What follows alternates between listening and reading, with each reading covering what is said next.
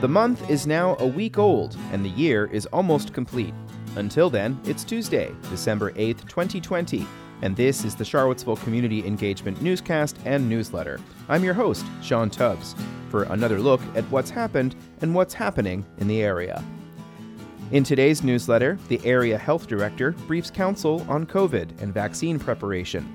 The downtown business group wants you to buy gift cards. City Council is briefed on an end-of-year budget surplus, and relatives of Breonna Taylor attend a signing ceremony preventing the use of no-knock warrants in Virginia.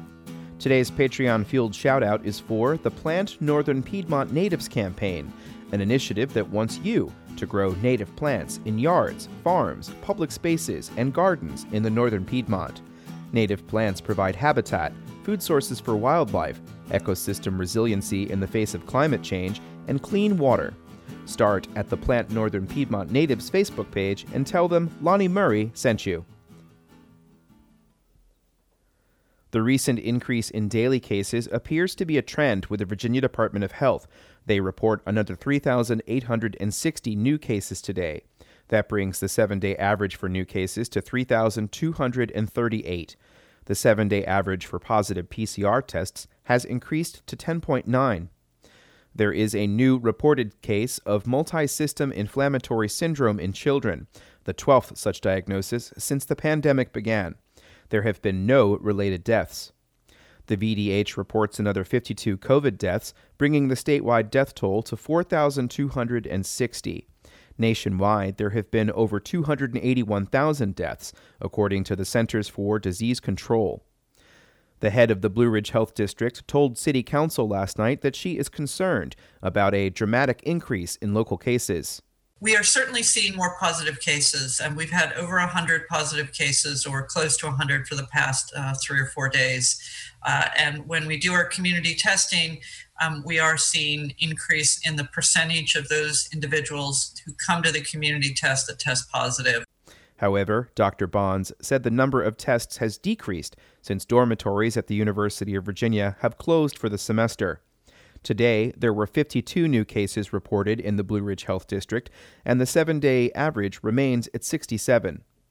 Yesterday, the Virginia Department of Health announced it was altering its rules on quarantine to match new federal guidance from the Centers for Disease Control. Now, people who have been exposed can leave quarantine after 10 days without a test if they don't have symptoms, or if they get a negative test after 7 days. Previously, up until the change last week, we were recommending a 14-day quarantine period, and I want to emphasize that staying home, if you have been in contact with someone who is positive for that full 14 days, is still best. And it is what we will continue to recommend for healthcare workers. Dr. Bonds said this still comes with a risk because there is still a 1% chance an asymptomatic person can still pass on infections after 10 days. As for vaccines, Dr. Bonds said the Food and Drug Administration will hold a hearing on Thursday for Pfizer's application for emergency authorization. Moderna will get its turn on December 17th. Healthcare workers will be the top priority, followed by long-term care facilities. By the end of December, we should be well underway with this first priority group in vaccinating. After that, we will hopefully continue to receive weekly shipments of vaccine, which will allow us to work down the other priority groups. Essential workers is right now the tentative next group. Dr. Bonds said it is crucial that people continue to follow all of the protocols that have been recommended because it will take months for the vaccine to work. There are not enough resources to do a full level of contact tracing when there are over 100 cases a day. We are having to triage cases that we investigate. We just do not have the staff to really do a full investigation into every single case. So we're working on those that are really the highest risk exposures. Later in the meeting, City Councilor Lloyd Snook suggested repealing the city's local ordinance because he said it was no longer necessary. He said that Governor Northam's recent Executive Order 67 is more restrictive than the ordinance adopted by Charlottesville in late July, and he wants the city's rules to be harmonized with the state's rules. We know the governor's order is likely to change repeatedly in the next few months as the governor is likely to try to do a number of other things to get the situation under better control. Snook said a mismatch in definitions between localities and states could lead to vulnerabilities in future legal challenges. However, interim city manager John Blair, who was city attorney when the city enacted tougher restrictions than the governor back in July, recommended keeping a city-specific ordinance, given the city's inability to control a sudden influx of people coming back to Charlottesville in mid-January when the University of Virginia students return. We could very well find ourselves exactly where we were back in July, depending on the rapidity of vaccine distribution. Council backed Blair's position, and the city's ordinance was updated rather than appealed. Governor Ralph Northam signed legislation yesterday that bans police from using what are known as no-knock warrants. The legislation was prompted by an incident in Louisville, Kentucky, where a 26-year-old black woman was killed earlier this year by plainclothes police officers who forced entry into the wrong apartment unit. Dr. Janice Underwood is Virginia's Chief Officer of Diversity, Equity, and Inclusion. We stand here today somewhat reassured and in solidarity with Breonna Taylor, who is undoubtedly with us in spirit, that going forward, the Commonwealth of Virginia, only the third state in the nation, has taken a bold stand against no-knock warrants, an institutional mechanism that disproportionately terrorizes people of color. Members of Breonna Taylor's family were in attendance for the signing ceremony. Soon after, the president of the Virginia Association of Chiefs of Police issued a statement of opposition to HB 5099 becoming law. Here are some comments from Maggie DeBoard, Chief of Police from the town of Herndon. While we continue to disagree with the elimination of this tactic in all circumstances, we remain critically concerned regarding additional changes made in this bill, which will place our law enforcement officers and our community in significantly greater danger. State Senator Mamie Locke said that when the bill was introduced, she and others were critiqued for addressing something that happened in another state. Virginia is not immune to injustice. And when injustice happened in Louisville, Kentucky, on a no-knock warrant,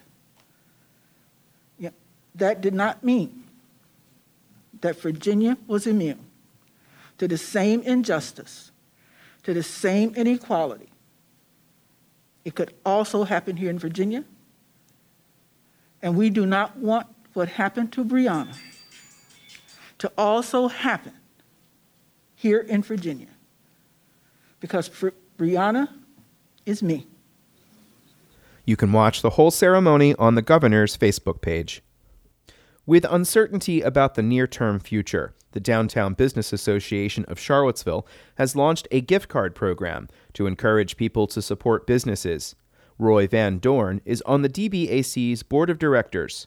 There are a few ways in our community that can effectively support an entire region and downtown business in particular.